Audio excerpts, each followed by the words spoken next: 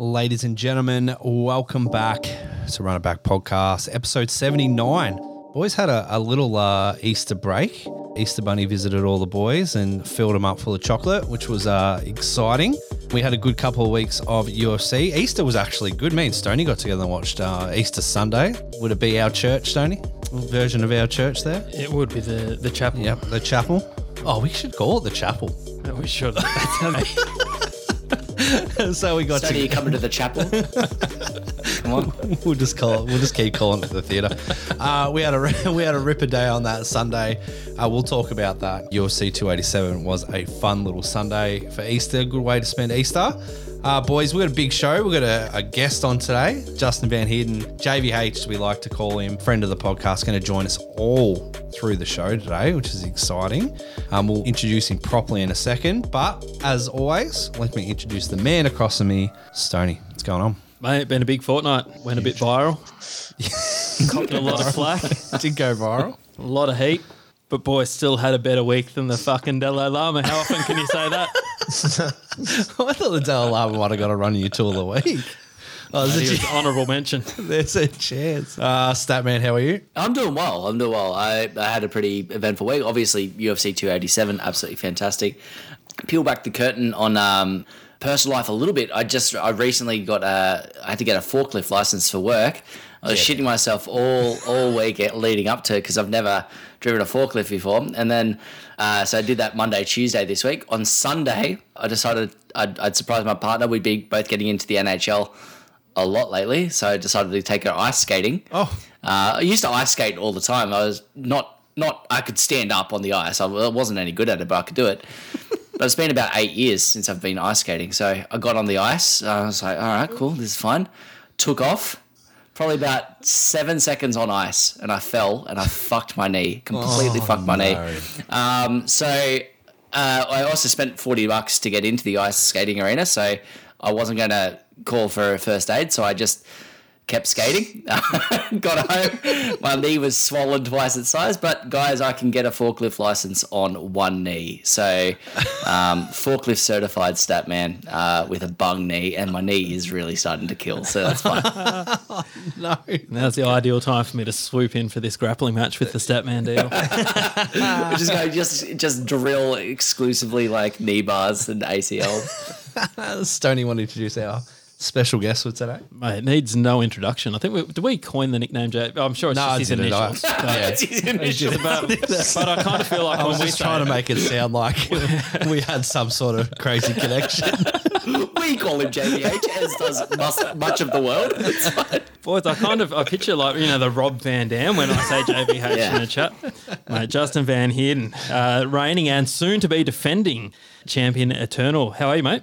Good, man. Good. Yep, you hit the nail on the head. The champ defending the belt. You know the story, boys. I'm based out of Freestyle. It's the home of the greatest 145er and Alex Volkanovski. Oh. I like it. I like that a lot. It's good. Well, let's hope this title defense goes better than when you defended the Coastal Combat one. Didn't quite go your way last time, did it? That's still, right in here is where the pain is. Like, it's in the center of my chest. What we might do, boys, is get the podcast off and running. I think the way we need to do is this. We need to clear the air with a few other things. One of them is our housekeeping. We like to clean up a few things around the house. Stoney mentioned it a little bit at the start there. Stoney did go viral with a rant during the week, TikTok and on Instagram, which was fun. 1,153 likes on TikTok and 1,000 likes on IG. Ooh, 78 comments. That doesn't include all the little sub-comments as well, and a little bit back and forth on IG as well, which was fun. How'd the Statman go? Statman didn't. Statman's reply. I only got 19 likes on that thing, Statman. You don't have to like the truth. It's fine. That's it's all right. good. No, not everyone likes everything. They consume it. They don't like it all the time, Statman. So don't. How many views? I don't think they consume it. We don't have to go into details on the views. It's fine. Let's move on. But anyway, the comments were great. Mostly calling Stoney, and I've never heard this before in my life. Mostly calling Stoney a meat writer, which I'm assuming they are. A Colby meat writer. Did they Do you all know call what me that that? is? No, No, there was a never. lot. There was like about 5 or 6 of them calling you a Colby meat rider. Well, Do you know what that how is? many views did we get? 14,000, and 5 or 6 called me a meat rider that fucking blow me down. 2 were worried about your your drug habits, which you don't have any. Which you don't have any. But it was like a couple people said, what kind of coke are you on? Yeah, well, I might take some up after the lashings that I got from these fucking basement-dwelling, window-licking meatheads deal. So, boys, I've pulled a few of the comments that I've liked. Let me just touch base on a couple of things. Bro saying Bella only beat 1 in the top 10, showing your lack of knowledge. Stoney, there was a lot of comments about your lack of knowledge. Yeah. Was it incorrect? Look, a wise man once said, DL, if you're not willing to go too far, you will never go far enough. Okay. Statman knows exactly who that wise man was, and if I've got a saying, if you're not willing to bend the truth, are you even trying? I'll leave it there. Okay. Yeah, there were a few statements that Sony made that I felt were bordering on outright lies. Like if Dominion was suing him, he'd be paying out $787 million to him. So I respected it as part of the debate. I knew that like you could be like, 2 people have beaten, even if you've beaten like 5 people, like you can bend the truth in a debate, and that's what the debate's for. A lot of people also ran to Wonder Boy Thompson's. Yeah, so this one It was pretty brutal though. This one got me down because obviously these people don't have a sense of humour, yeah? No. Because if you've watched any Ricky Gervais comedy special ever, he says that anything can be funny even if you find personal offence to it. Yes. It's all about the context, and in the context of how that was delivered, that was a fucking killer line. Yeah. That was a I great love one. Wonder Boy. I'm one of Wonder Boy's biggest fans, but it had to be said, boys. Yeah, I did also notice the comment here from yourself. This bloke is like Babe Ruth in his prime, 1 home run after another. Who comments on their own post? Was that really from me? I think DL's hacked my account there, boys. Oh, But he's hit the nail on the head. Anyway, boys, that was pretty good. And I don't know how to call a winner in the first debate. So I do. I don't think there needs to be. 94% of likes allocated to Stoney. Fact check this one because I know you lefties love a fact check. 100% of the UFC fighters that slid into our DMs were in support of Stoney. I rest my case, boys. There was I would there say, was one. and this is the hardest thing for me to say. Belt. He's got his tiny little baby belt back. 12 picograms of gold. I would say that just given the fact that the UFC seems to be moving ahead with the Colby Covington title fight, it probably means that Stoney won. It probably means that regardless of who wins the debate, it's how the real world shapes up. So if Leon Edwards fights someone other than Colby Covington for his first title defense, I'll take that as a win. But it's looking more and more likely each day that Stoney's going to get the win in the real world, which is unfortunate. and online with 94% of the likes there. It was funny. I mentioned last week JVH gave me some. I said, what do you think, Colby deserved the shot or not? Not telling him what side you'd allocated the deal. And he said, fuck no. So then I told him what side I was on and he helped me form some of the arguments. So big shout out to my boy JVH. I was formulating arguments while listening to the podcast. When you were talking, because it was so hard for me to form a rebuttal while you were talking. I was like making a point, and then I realized at one point you equated Colby Covington sitting out for a year on a 1-fight win streak to Leon Edwards sitting out for a year with a 9-fight win streak, and I didn't mention it at all. I was like, they're not the same thing. They're not apples and oranges. They are apples and oranges. You can't compare the two. Mate, you're Well, formulating these rebuttals as good as your actual arguments. Terribly. 94%, boys. All right, DL, next segment. Boys, we'll jump into likes and dislikes from the last couple of weeks. Boys, I think we'll kick it off with UFC 287. Likes or dislikes, Statman. Oh, there was a lot to like. We saw a couple of hype trains derail a little bit. Adrian Yanez and Raul Rojas Jr. obviously meeting the end of their hype trains, I guess, which was...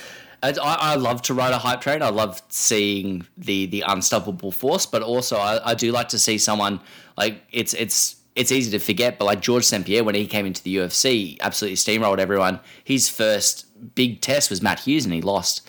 So like seeing how a fighter comes back from it, I forget who it was. Stoney, you might remember the person who reached out to Raul Rojas Jr. and said, but maybe it was Sugar Sean, said, take 2 years off. You're 18, take 2 years off, come back when you're 20, because that 2 years of development will be amazing. And at 20, you're still so young. But seeing him, it really did identify just how young he was in MMA. I know we're going to talk about that main event, because that ending sequence was about as loud as I've been screaming at at a UFC event, probably since we went live at UFC 243 and saw Brad Riddell fight Jamie Malarkey on the prelims, because that was about as loud as I was that night as well. But that Israel Adesanya finish in that fight was about as good a like as you can get from that card. I'm sure we'll talk about that a little bit more. Justin, any likes or dislikes from UFC 287 for you? I dislike the fact that Raul Rojas Jr. was on the main cards. Oh, yeah. And, you know, that I feel like it's such a weird spot to be in when you're such a young kid and you're fighting a fucking grown man. Yeah. Like, you know, and you're on the main card and there's all that unnecessary extra pressure so early for you. So I didn't like that. And obviously that, you know, the performance showed a few things. Like there seems to be not just an issue in the size and the strength side of things when it comes to, you know, you're 18, you know, you haven't fully developed yet, you haven't fully grown into your body or into your strength or anything like that yet. But also it seems like he's surrounded by a bunch of people that are just, you know, saying, you know, feeding into what he was saying himself and being like, oh, you know, you're already killing it. You're the best. You can beat everyone. And that's just not realistic. So that was the sort of big dislike for me. A big like for me was just some of the fights on the card were just so entertaining. Like seeing Gastelum kind of find his feet again. That was nice. That was cool. The biggest dislike from the event was Izzy not trolling fucking Pereira's kids some more. I mean, I really wanted to see him just do more of that. That was, you know, you got to. It's fair game. I can kind of relate to what Izzy's when he's doing stuff like that, and he's like, and you know, he's been coined a bunch of times saying like he doesn't forget things, and you know, he remembers things, and he goes hard in the paint. I'm a bit like that, you know. I don't care in the lead up. Like I'm just gonna hold that all against you later on, and I'm gonna troll you with it. So it's just I can appreciate that. I think we even saw that in, was it last fight? Your last fight? There was a little bit of antics straight after the bell, which got the boys very, very up and about. That was good fun. That was good. But no, it's spot on. Gastelum was a big one for me, DL. Loved it. Loved seeing him bounce back, because I think a few of us had sort of ridden him off a little bit. Yeah, that main event, I know that it's the obvious one to go to, boys, but DL will verify this. We've watched a lot of cards together. That was 100% the most excited I've been for someone who I've traditionally disliked. I've not been an Israel Adesanya fanboy, so that one got me out of the seat quicker than anything bar, I would say, Conor v. Aldo at 194 down at Fountain Gate. Oh, yeah, that was good. That was a big one. Yeah. Still don't know how it ended up on the table, but anyway.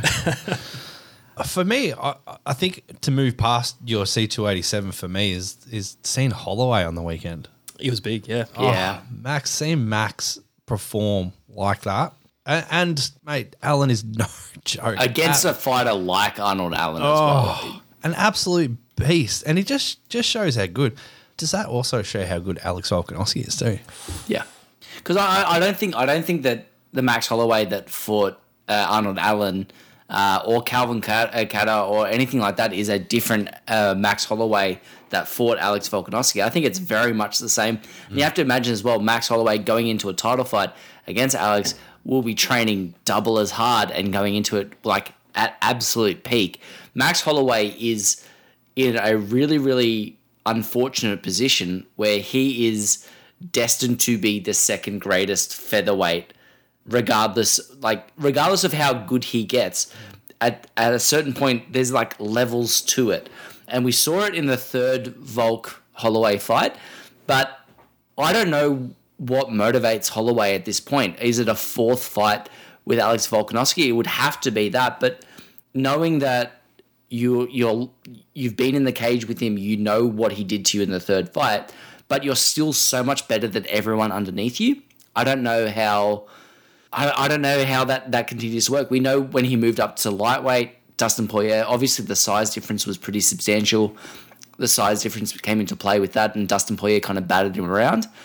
It's a challenging thing because Max Holloway is obviously the second best featherweight in the world, and by a huge degree as well.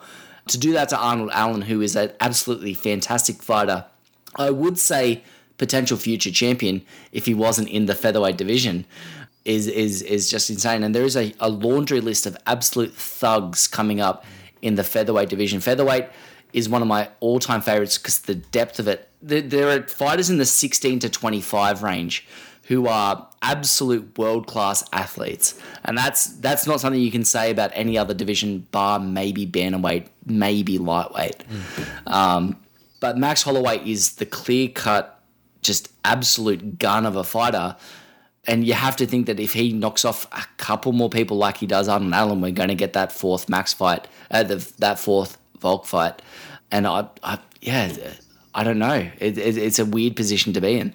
I think the exciting part for us is how motivated Max is, and I know we're going to talk about it a little bit later. He did slip a little bit of news at the press conference, but he talked about Korean Zombie, and I think the way he's motivating himself at the moment is like, who haven't? What part these OGs, these legends? Who haven't I beaten? Yeah. I think the Volk guy, he put it pretty succinctly and said, basically, and JVH, correct me, basically like fuck off out of the division and stop beating my contenders, because anyone who's showing any sort of promise, Max is just taking care of, and it's sort of diffusing a lot of potential matchups. Because to be fair, Arnie Allen and the Volk, mate, I'd get right around that. We saw what Arnold did against Dan Hooker, and we got a ton of respect for Dan Hooker and basically just walked through him. That wasn't even a close fight. So I think that just goes to show just the levels that the stat man was talking about. So, in interesting position. And also from a matchmaking perspective, JVH, what are you doing? If you're setting the matches in the UFC, obviously we know we've got Volk and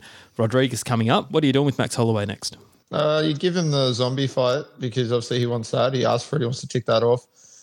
He beats Zombie, and then you could probably do, there's a few options with him. Me personally, if I had like a perfect world, I'd go the fight with Zombie because he wants to tick that off. It's like a legacy fight for him, just like it was for Volk. And it's Max is probably more than likely going to piece him up, but it has that danger to it because Zombie is the type of person that will fire back. So when Max starts getting comfortable in the fight with him and starts teeing off with longer combinations, there is that danger factor there that he can sit down and, Zombie will sit down on some punches and he's got power and, so there is that there. So it makes it a bit exciting, although I do think he'll just walk through him. But for me, I'd like to see him move up. I want to see him move up. He looked a lot bigger on the weekend. Like I messaged Volk when I was watching it live and he looked a lot bigger than Allen, man. Like Allen's obviously a big featherweight, but Max looked a lot bigger. Like he looked like he's packed on some size.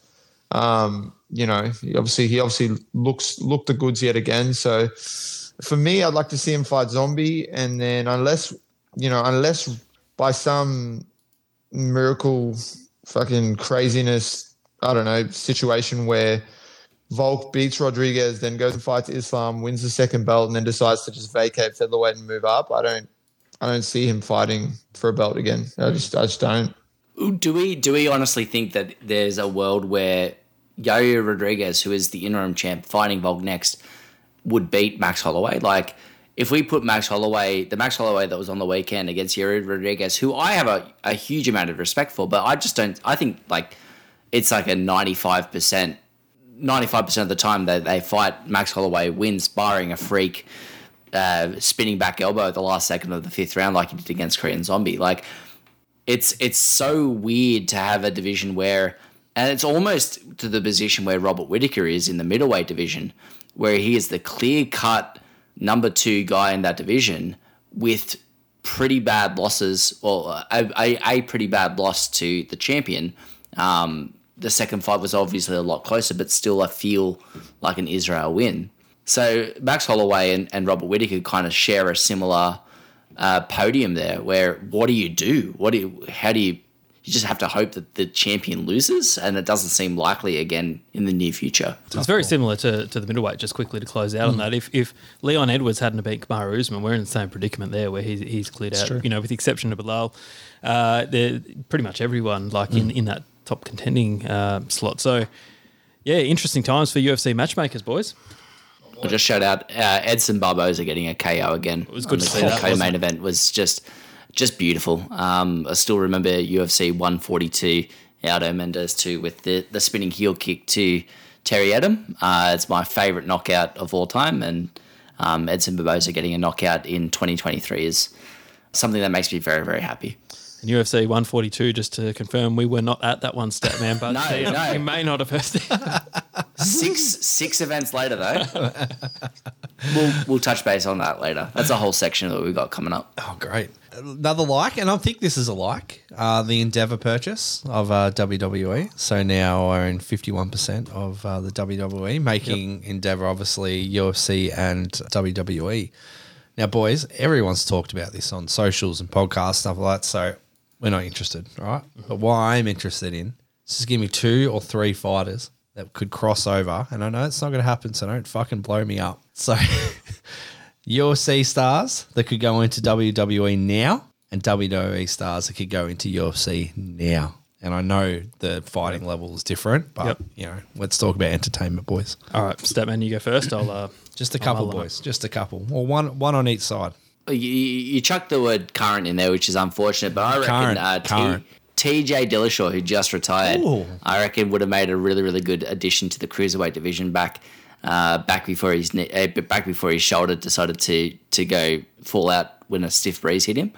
As far as WWE wrestlers coming into the UFC, I'd love to see Braun Strowman make his way over into the heavyweight division. Anyone who can tip over an ambulance or who can choke slam Brock Lesnar gets my vote. He's 6'7", and he is just a massive dude. So I'd really, really like to see Braun Strowman make his way in. Probably get manhandled by Stipe, but we'll see. We'll see how it goes. I'm down for that. I like it.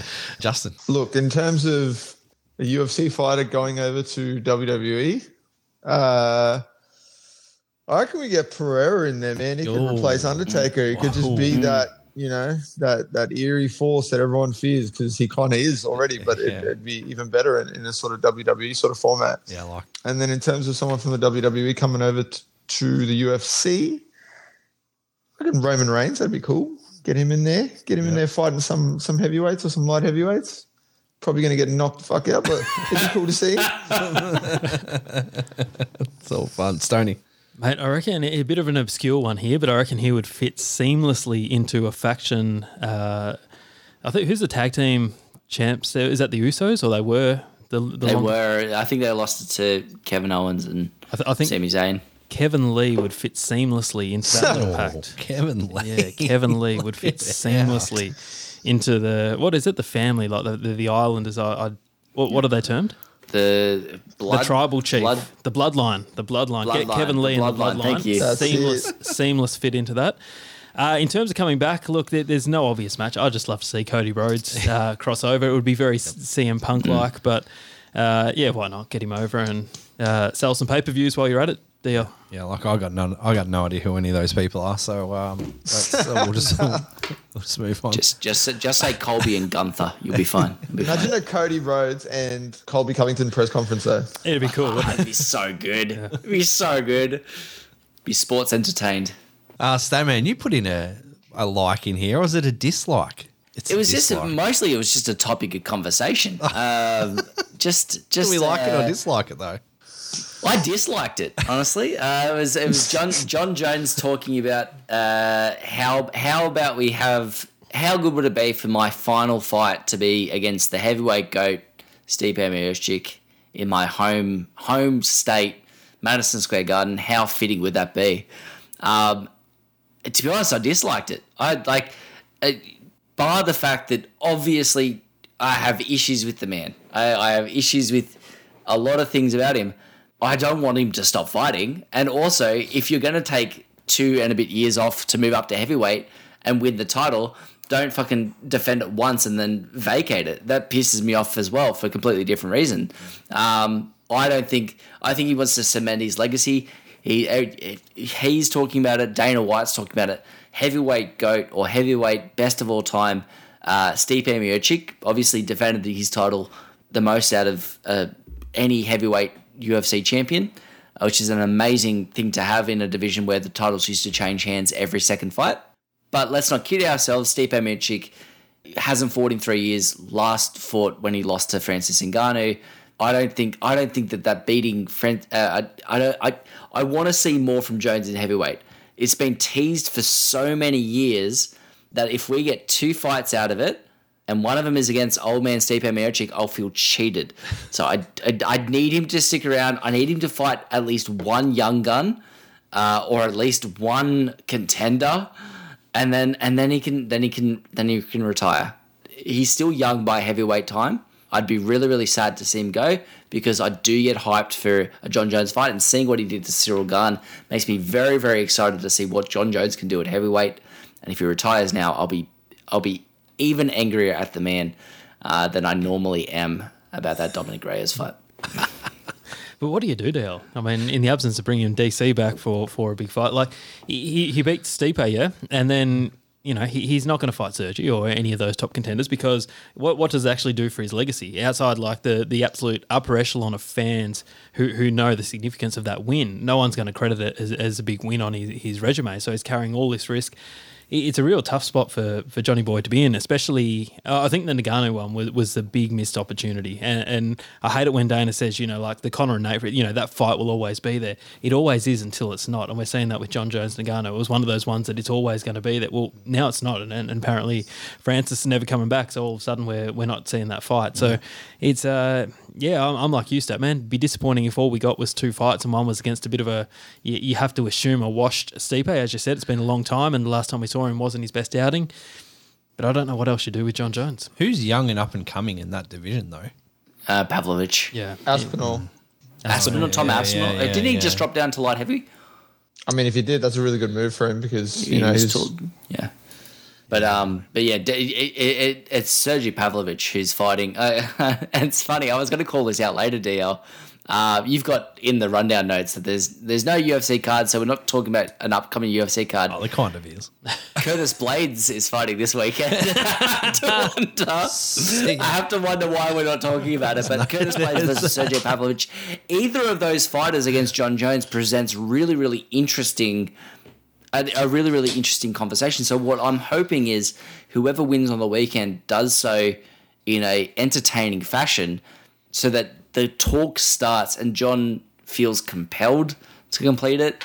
Stoney, you mentioned it's like why, like he's in a bit of a predicament because if he fights these fighters, who's going to care about it? Is he a fighter or is he not? Like, I know that his mindset's probably switched more to his legacy more than it is about like kind of cementing himself as the greatest of all time, hoping that his body of work that he's done beforehand has paved the way towards it, which it probably has, let's be real. So is he taking an unnecessary risk? But is he a fighter? Is he a fighter still, or is he there just to put the last kind of chisel stones into his legacy and he can retire and walk away? Or does he genuinely want to prove he is the best? And if he does retire without fighting one of those up-and-coming contenders, I feel like it would be a really missed opportunity for him. Yeah, well, you've asked one of the 3 people on the podcast who is not a fighter, so I'm going to redirect this one to JVH. But what do you do? Like, at this point in your career, you've got the legacy. I think it's remiss to overlook how significant the legacy is at this point in his career. Absolutely, you'd like to say, yep, he's a fighter 100% because he is. Like, there's no doubt about that. You don't get to where he is without having that killer mindset. But I honestly think that, is the juice worth the squeeze for a Sergi fight? And I don't see John taking one of those fights, which is a shame because I'd love to see it too, but I just don't see that happening. JVH. Yeah, it's a weird situation to be in because, John going up to heavyweight, he didn't get the fight with Francis, fought Cyril, completely just ran through him, but won a second world title up at heavyweight, even with, it took us so long for it to be here. And we're expecting this sort of big run at heavyweight that he sort of spoke about and said that that's what his plan was initially. But, I think in his mind, the second he won that world title at heavyweight, it cemented it for him, and a lot of people obviously come out and said, this cements his legacy as being the greatest mixed martial artist of all time. So, it's kind of like, much like Conor strayed from the caliber of fighter that he was once he earned all the money and, had the Mayweather fight and stuff like that, the motivation kind of changed and, the performance has dropped a little bit. It's probably, I don't see John's performances in the cage ever dropping because he's such a freak, but I think the motivations, sort of dwindling now. You've gotten that second world title. You're the GOAT, arguably. I don't know. People are just going to have like different sort of lists of who they think it is. But, in a lot of people's mind, he's the GOAT. In his own mind, he's the GOAT. So from his point of view, it's not going to be that shocking if he just fights Stipe and then goes, I'm out. I'm the best. I'm out. I'm done. Hypothetical, boys. Israel goes up, beats Jamal Hill. Dan Hooker's come out and said he'd 100% go up to heavyweight and fight John Jones. Dan Hooker. What do we reckon? Honestly, Izzy Jamal Hill. Izzy Jamal Hill is a very winnable fight for Israel Adesanya. To be honest, I thought the Jan Blachowicz fight was a very winnable fight for Israel Adesanya and got proved pretty decisively wrong. I think Israel versus John Jones at light heavyweight would have been a terrible night for Israel Adesanya. I think Israel Adesanya versus John Jones at heavyweight it would be negligent of a commission to sign that fight. Honestly, John Jones looked I thought in the build up to the fight he looked like he might have done the bulk incorrectly. He'd taken a long time to do it, and he looked thick with 2 C's in the promotional photos. Seeing him in the cage, he looked like a fucking monster. Yeah. He looked like an animal. John Jones at heavyweight is a legitimately scary prospect, which is another reason I don't want him to retire. I want to watch that thing just destroy people. Israel Adesanya doesn't have the build for it. That would just be a terrible mismatch and a skill mismatch too. John Jones's grappling and ground game is just light years ahead of anything that Israel could put together in a training camp, I think. And that's not a knock on Israel's skills. I think he's a world-class athlete, a brilliant champion, probably going to be middleweight champion for a long time. But Israel at heavyweight against John Jones is just the worst idea I could ever think of. I guarantee that would get John a third fight in heavyweight if that eventuated. Now, don't shoot the messenger stat, man. This is Dan Hooker, not Stoney you're debating with this week. No, I can't. Other people, anyone else have thoughts on that fight? I'd rather watch CM Punk fight Kamaru Usman. Oh, yeah. Another one I'd like to see, Dale. All right, boys, let's move on.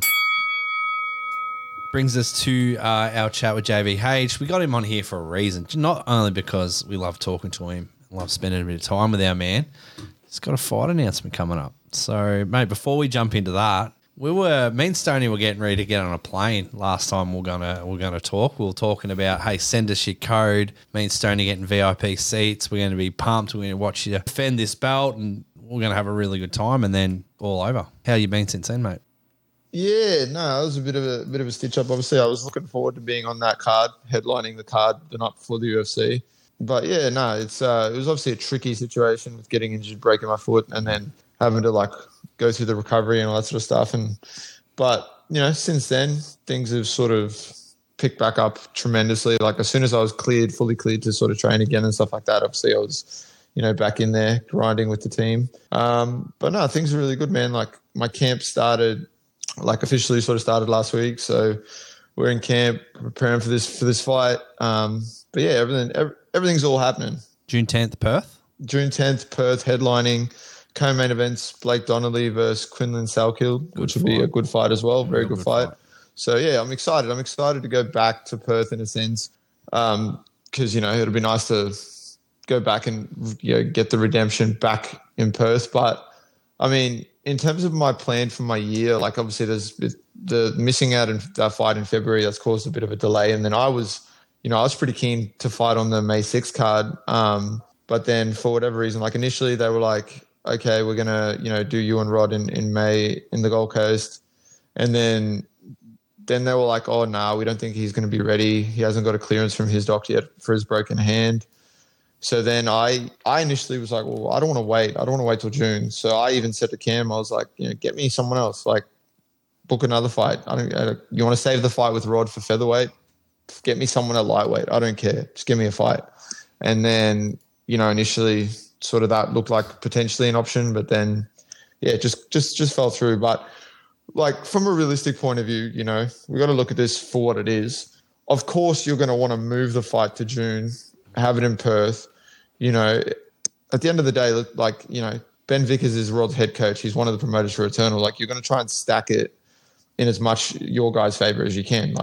I get it, because we're going to be in there fighting. If the fight's close, the judges are going to be so influenced by every little thing that happens, because he can throw a jab in that fight and the crowd's going to go nuts. Like, he's very, it's his hometown, and he's very well liked, and as he should be, because he's a guy that comes out there, fights anyone, and then, doesn't sort of, he's not ever in boring fights either. So, people love that shit. So he's got a lot of support, which, is an extra thing to have in your back pocket. So I can understand from a promotional side of things why that's sort of the decision that they've made. And obviously they're trying to push him to go for like a champ sort of thing, but it's exciting to me. They did that. I sort of, people probably don't know, but like, Alan Philpott got brought into Eternal, and that was sort of a big deal because the guy's had over 50 fights, and it was meant to be his sort of coming out party against me. He ran into a brick wall. Alavi, same thing, undefeated fighter, 7-0. It was meant to be the same thing for him. It was meant to be him coming in there, fighting me, and then fighting for a title. Ran into a brick wall. He got outclassed. So, I'm just going to do the same thing again now. If this is their plans to have a guy be a champ for the first time in the promotion's history, that's not going to happen. It's a good summary. And DL, June 10, are we any chance for that? We just had our wives, boys, just sneak a little Gold Coast holiday in for this weekend, DL. Yeah, it is. So I think we could maybe return serve and book a sneaky Perth in June. I'm sure that will go down a treat. But no, JV, he raises a good point. Like, we were over there at that Perth card just recently. When I say recent, semi-recently. A lot of love for the home crowd over there, and Alden Bates got a lot of support in that fight. Speaking off air, the stat man said that he feels that last Rod Costa fight was sort of the turning point. I remember it a little bit differently, boys. I think it was a chat that someone on this podcast had with JVH might have been the turning point, But substantially, he's correct. Like, since then, you have gone on and looked like a different beast. And I think it's fair to say that fight was, without sort of diminishing this from Rod's perspective, you got caught. And that was, shit happens in the fight game. This is a great opportunity for you to sort of stamp your redemption. And it would be an exciting prospect for you. Because, like, I'm sure you've said this before, or for the ability, it's like if there's someone up and coming with all the momentum, you've got the opportunity to steal that thunder. In this case, like, going into enemy territory, you've got the opportunity to really make a massive impact. So, even though you're defending, in a lot of ways, you've got a lot to gain with this fight for sure. Yeah, ultimately, when I look at this, like, it's this fight.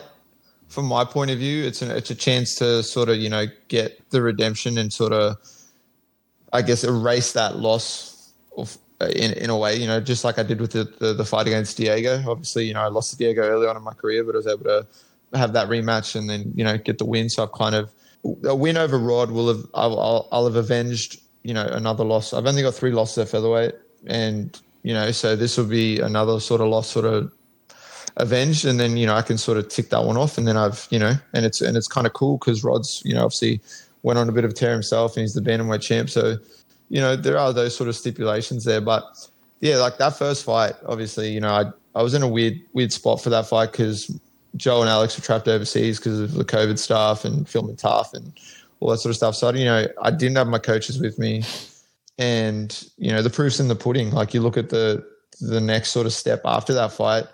I went out the back and I sat there and I was like, man, I just didn't turn up. I gave this guy an opening, and obviously he capitalized on it, and, he did his job. So, but, it's one of those things where you sit there and you go, well, I know I'm better than that. I didn't turn up. I didn't do the right things. I got lazy in there and made a stupid mistake.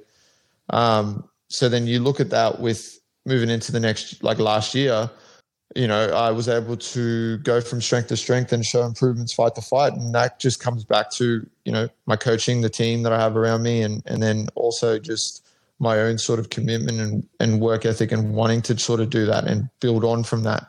And, realizing my potential, starting to really sort of fight to fight, realize that, I am a very talented mixed martial artist, and I'm going to continue to be a talented mixed martial artist that's going to keep improving as long as I stick to what I'm doing and, actually be realistic with myself and go, okay, even in the fights that I've won, like obviously last year I had a great year, but still fight to fight. Like immediately after the fights, I'm sitting there with Joe and Alex going like, okay, what can I do better? What did we need to work on? What weren't we happy with?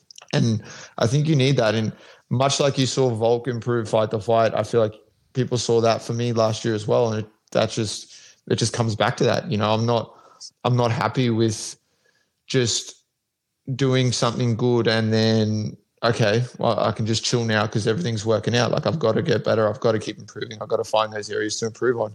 So I feel like, you know, we've both grown as fighters from our first fight, and I'm expecting, you know, a very sort of more well-rounded and sort of talented broadcaster to step in there with me when it comes to June 10th. But I just feel like I'm levels better. And I'm the more complete fighter. I have more ways to win. I think I'm just going to outclass him everywhere. And, you know, obviously he's got some good grappling pedigree and credentials and stuff like that. But saying a jiu-jitsu match, if we were grappling and having like a no time limit sub-only match, you know, I'm probably going to have some struggles, you know, against the guy. He's probably going to have some stuff go his way. But this MMA fight, and my MMA grappling's better. I'm a better wrestler. I'm a better striker. I feel like I'm set up to go out there and put on the performance of a lifetime and completely shut this dude down. I love that the idea of your ideal ending to your night with the fights is a completely silent crowd. Like, that would be such a weird thing to be striving for, is like, I want the crowd to just be quiet. At the end of the fight, that's all I want them to be is just, because like when you see fighters lose in Brazil in their home country, the crowd's just dead. It's just immediately all the air's been sucked out of it. And obviously, like Rod Costa in Perth helps the ticket sales for sure. Helps give him that kind of that engagement from the crowd. But ideally, be just quiet. Yeah, it's gonna be one of those things where, yeah, it's just gonna be. I mean, I've been in that position so many times. I mean, I've been in, and even though I feel like I'm going to be a heavy favorite going into the fight, I feel like I'm, you know, from that side of things, it'll be like an underdog sort of thing, like it usually is.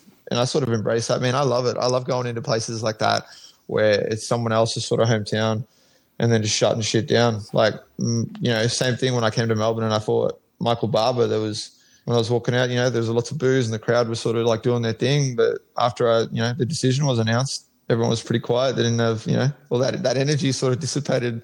And, you know, that's a pretty cool feeling to go out there and sort of prove people wrong. But for me, the biggest sort of a thing for this fight is I just want to showcase my abilities and skills. And when, you know, after the fact, have people go, holy shit, like, how's that first fight even possible? Like, what did we just witness? Now, the Michael Barber fight, was that the one we were at, Deal? I think so. Hell of a promo we cut for Eternal that night, JVH. That was a fun one. You're welcome, Cam. Well, boys, we're excited for it. 10th of June, Perth versus Rod Costa. JVH can be good, mate. We haven't done this with you before. I know you've been on a show a couple of times before. Never done some quick fire questions with you. Are you okay for us to just smash out 10 questions? No, I'm down. Let's do it. Ooh, all right, I gotta find me intense music. Here we go. Oh yeah. Fuck, I'm nervous. Wasn't sure if I still had it on here. All right, JVH. It's got to do with your gym, but there's a couple of questions towards you too. So, hey, go on then. Favorite training partner? Ooh. I'll be honest. I'm going to say, look, it's a hard choice, but I'm going to go with Colby Thickness. Me and Colby, I love it. We have this thing that we try and do with each other where, you know, when we're sparring, when we're grappling, when we're just getting after it. My goal when I'm doing anything with him is to frustrate him enough where I can get a reaction out of him, where if he throws a glove after a round or you know, punches a wall or just goes, fuck's sake, you know, I love that. I literally, honestly, it gets my dick hard. I love that shit. And I know it's the same for him. Love that. I think, yeah, I have to go with Colby. Favorite session during the week? Ooh. Depends when I'm in camp or when I'm not in camp, but I'd say probably our spider sessions that we do in camp. Oh, tough. Yeah, that's huge. Most dreaded session? Lactic on a Thursday morning, which, you know, tomorrow morning. It is the worst session imaginable. It is disgusting, but it is a good one to have. You know, when you're in there in between rounds in a fight, you know you're thankful that you do that session, but it's disgusting. I hate it. Amazing for the boys to get you on a podcast at 10 o'clock at night then. Worst pad holder. I've missed a question, but I'll come back. Worst pad holder.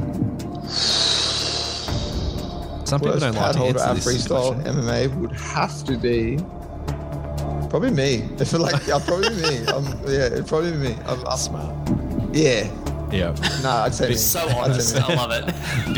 biggest pest at the gym. Can Probably also, me. Can also I'd be say- yourself. No, I feel like these were specifically targeted. Yeah, probably me. I think I caused a few headaches for especially for Joe. I feel like I've caused a few headaches for Joe, but at the same time, it's pretty good. I like it. Who do you avoid sparring with at the gym? Ooh.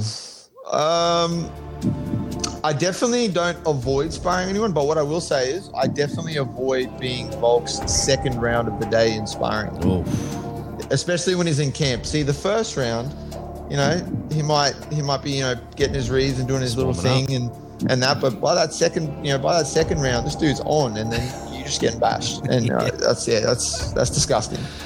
someone's skill in the gym you wish you had, and it doesn't have to be a fighting skill.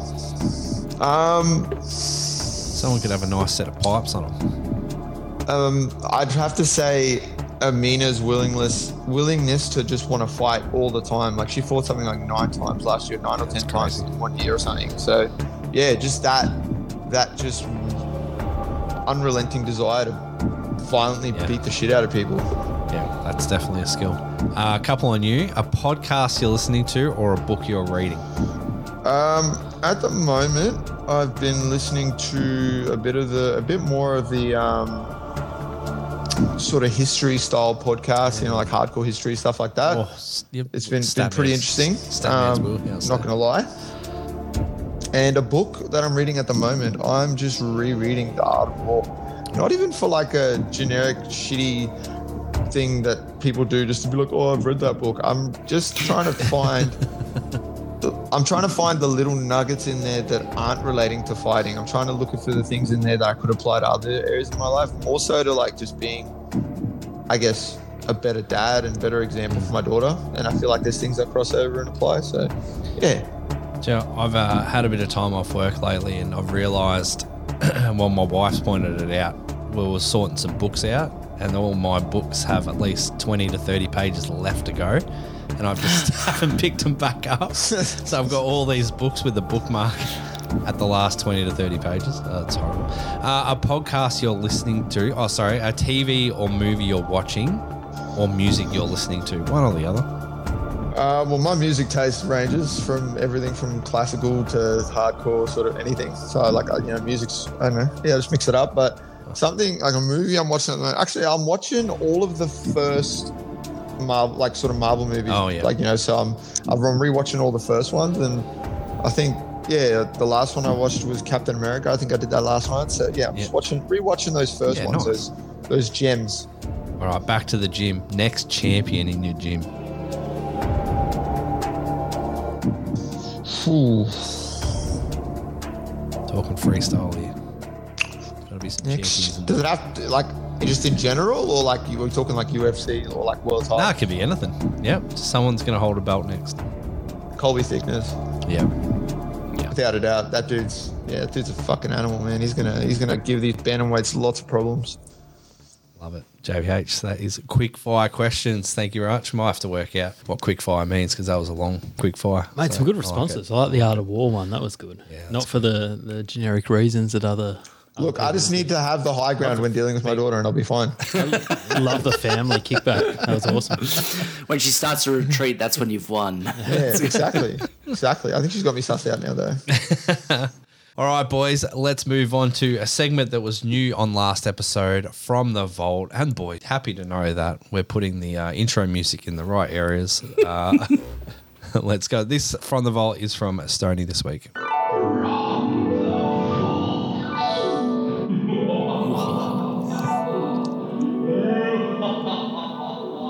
Oh, that's so good. Is it?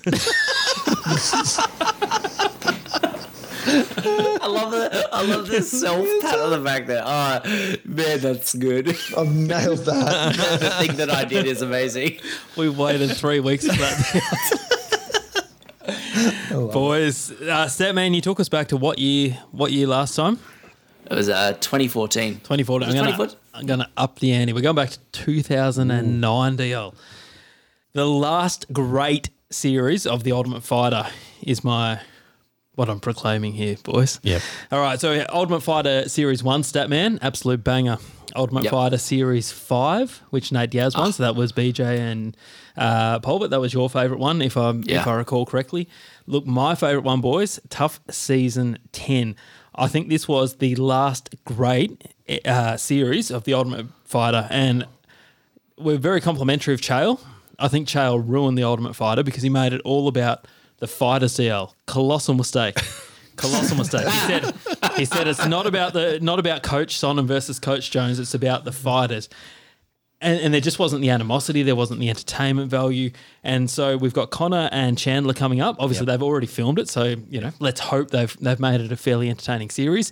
Don't get me wrong. There's been some good ones. Rousey Tate had a bit of heat. Yeah, that was good. Dillashaw and Garbrandt, that had its moments. Mm-hmm. The Volk, we loved that just for the fact it was the Volk. So there's certainly been some good ones since 2009. But Tough Season 10, the heavyweights, the last great one, DL. So I've got some audio clips. We're just going to start it off with audio clip number 1. This is the first 50 seconds of the season. You don't believe that. You don't believe that, do you? I know it. I'm going to beat the brakes off. Let me tell you why you ain't going to happen. You too slow. You think so? You too slow. I'm glad you think that. How many fights you lose? I lost a bunch. A bunch. I lost a bunch. I lost one. You ain't fought nobody. I lost one. You got a big-ass mouth. And it gonna cost you. It don't scare me that you say, oh, man, Rashad, don't talk to me. Don't say nothing to me. I was just wondering, though, right before Machida knocked you out, what was you saying, though? Why was you talking, though? For real. Just real talk. He's hit me, and it felt like it was just like pillows, and I was like... You would breathe like a fish out of water. I was like, damn. You quit that fight. Hey, we got 5 minutes. Don't get in a fight, all right? We got 5 minutes. Relax, you two, all right? Don't get in a fight. From the first time these two walked into the room together, it starts, look at how you got knocked out. I'm going to beat your ass. You couldn't possibly beat me. This is going to be a long season with these two. You can hear Dana's smile in that clip. I love it. It's so, from the minute they sit down, straight at it, DL. And this is where you've got all the fighters walking in and they're sort of nervous and sheepishly just sort of standing around not knowing what to do. And you've got the two, don't even give a fuck about the fighters. They're just getting the mental warfare started. So they're just getting in each other's heads, continuously mocking each other for how they've been knocked out in the past and how they're going to beat each other. And at times they're laughing and smiling together throughout the series, but not long after every comment, it turns hostile. There's some great moments. So there's many memorable moments here, DL, in the season, as such as Rampage nicknaming a fighter Titties because he come into the show out of shape, which almost turns into a fight with Rampage sort of calling him out and him stepping up to Rampage and Rashad having to jump in and save face for Titties. So take it away. Hey, look, let me see what's up. You know I'm going to win it, though, right? You ain't gonna win nothing, Titties. Titties. It's not a wizard dream. Oh, you gonna win a wet t-shirt contest. I'll cut weight and I'll kick your ass at 205 too. Who, me? Oh, yeah. Oh. And then finally, DL, we've got Rampage Jackson, one of the most infamous moments in the season, bashing down one of the tough doors.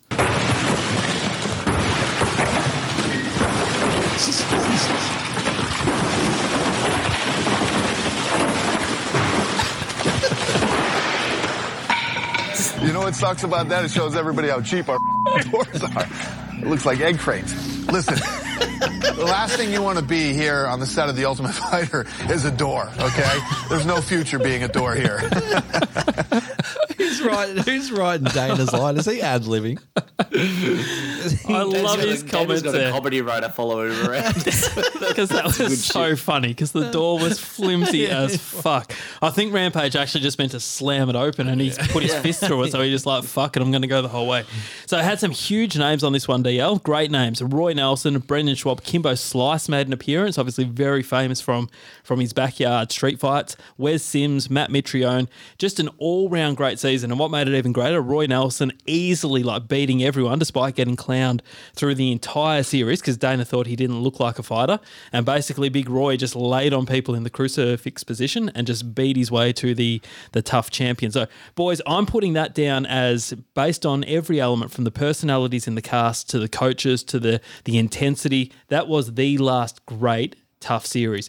Boys, what I want to do is throw it over to you. If we could have any two current UFC fighters go head to head in a fantasy tough, who would it be? Statman. We kind of touched on it just before, but John Jones, Izzy Adesanya, just because of the coaching, like City Kickboxing versus Jones and his Greg Jackson affiliated gym would be absolutely amazing. I'm disappointed you added current because I was going to say if John Jones does follow through and retire after his fight this year, I'd love to see a season next season with John Jones and DC coaching rival teams, because I feel like the retired fighters with their teams, I think that would be amazing. And I reckon it would probably bring both of them out of retirement so they can beat the shit out of each other again. All right, Justin, who we got? Shit. I would absolutely think that it'd be quite entertaining to see Sugar Sean and Cejudo coach a season. Oh, yeah. Yeah, I could get around that. That'd be great. A bit of trash talk there. I reckon it would just be the funniest and the cringiest series that we've ever seen. Henry's cringy, but Henry's also funny, DL. I know it's taken you a long time to come around to that. Islam with the right sort of counterpart. I don't know who that would be, but because he's so unintentionally funny. Yeah. So that could be another one. But Sugar Sean, I feel like with Cejudo would just be entertainment. DL, what do we got? See, I took it the wrong way. Okay. I was going for something like recent. This is a role reversal. Normally, we're the ones taking your ideas. Yeah. Okay. So I was something that could actually happen. I went Shevchenko and what's her name? What's her name? That must be a fucking good series. We don't even know. Grasso. Oh, it's a Grasso. Yeah, Grasso. Oh. Shevchenko and Grasso. Yeah, but I don't know. Some good matchups there, boys. I don't want to declare a winner and a loser. If anyone did DL's the loser. This is like a Snags moment. Now I know how you felt for 7 years. And boys, that's from the vault. The last great tough series, boys.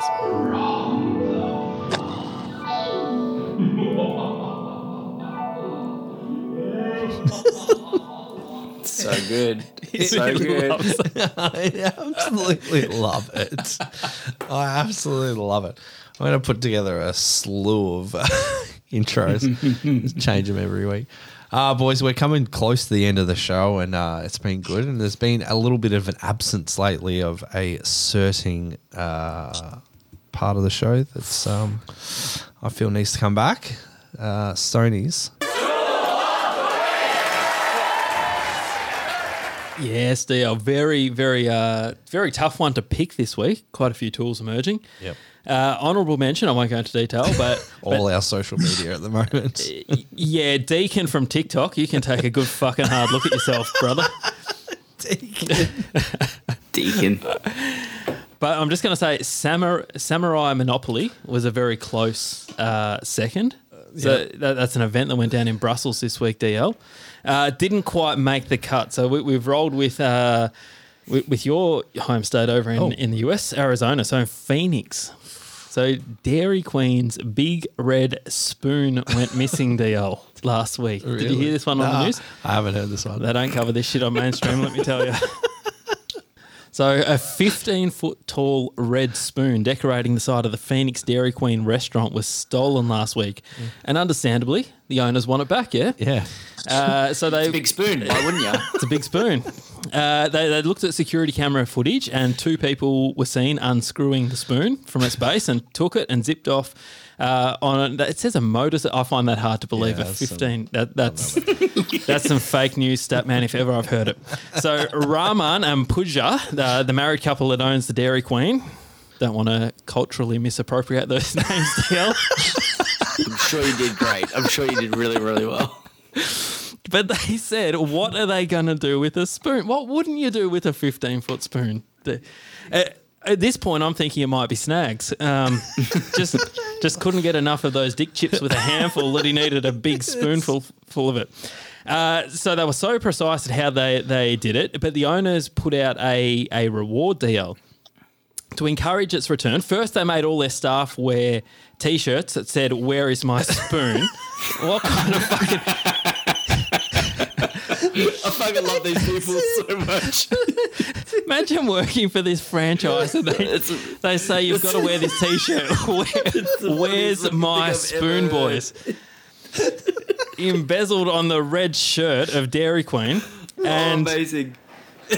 and furthermore, they offered a reward, boys, and they said no questions asked. Firstly, I find that a lie. If someone took a 15-foot spoon from my house, DL, and then I said bring it back, and I would have a lot of questions to ask. But they say no questions asked.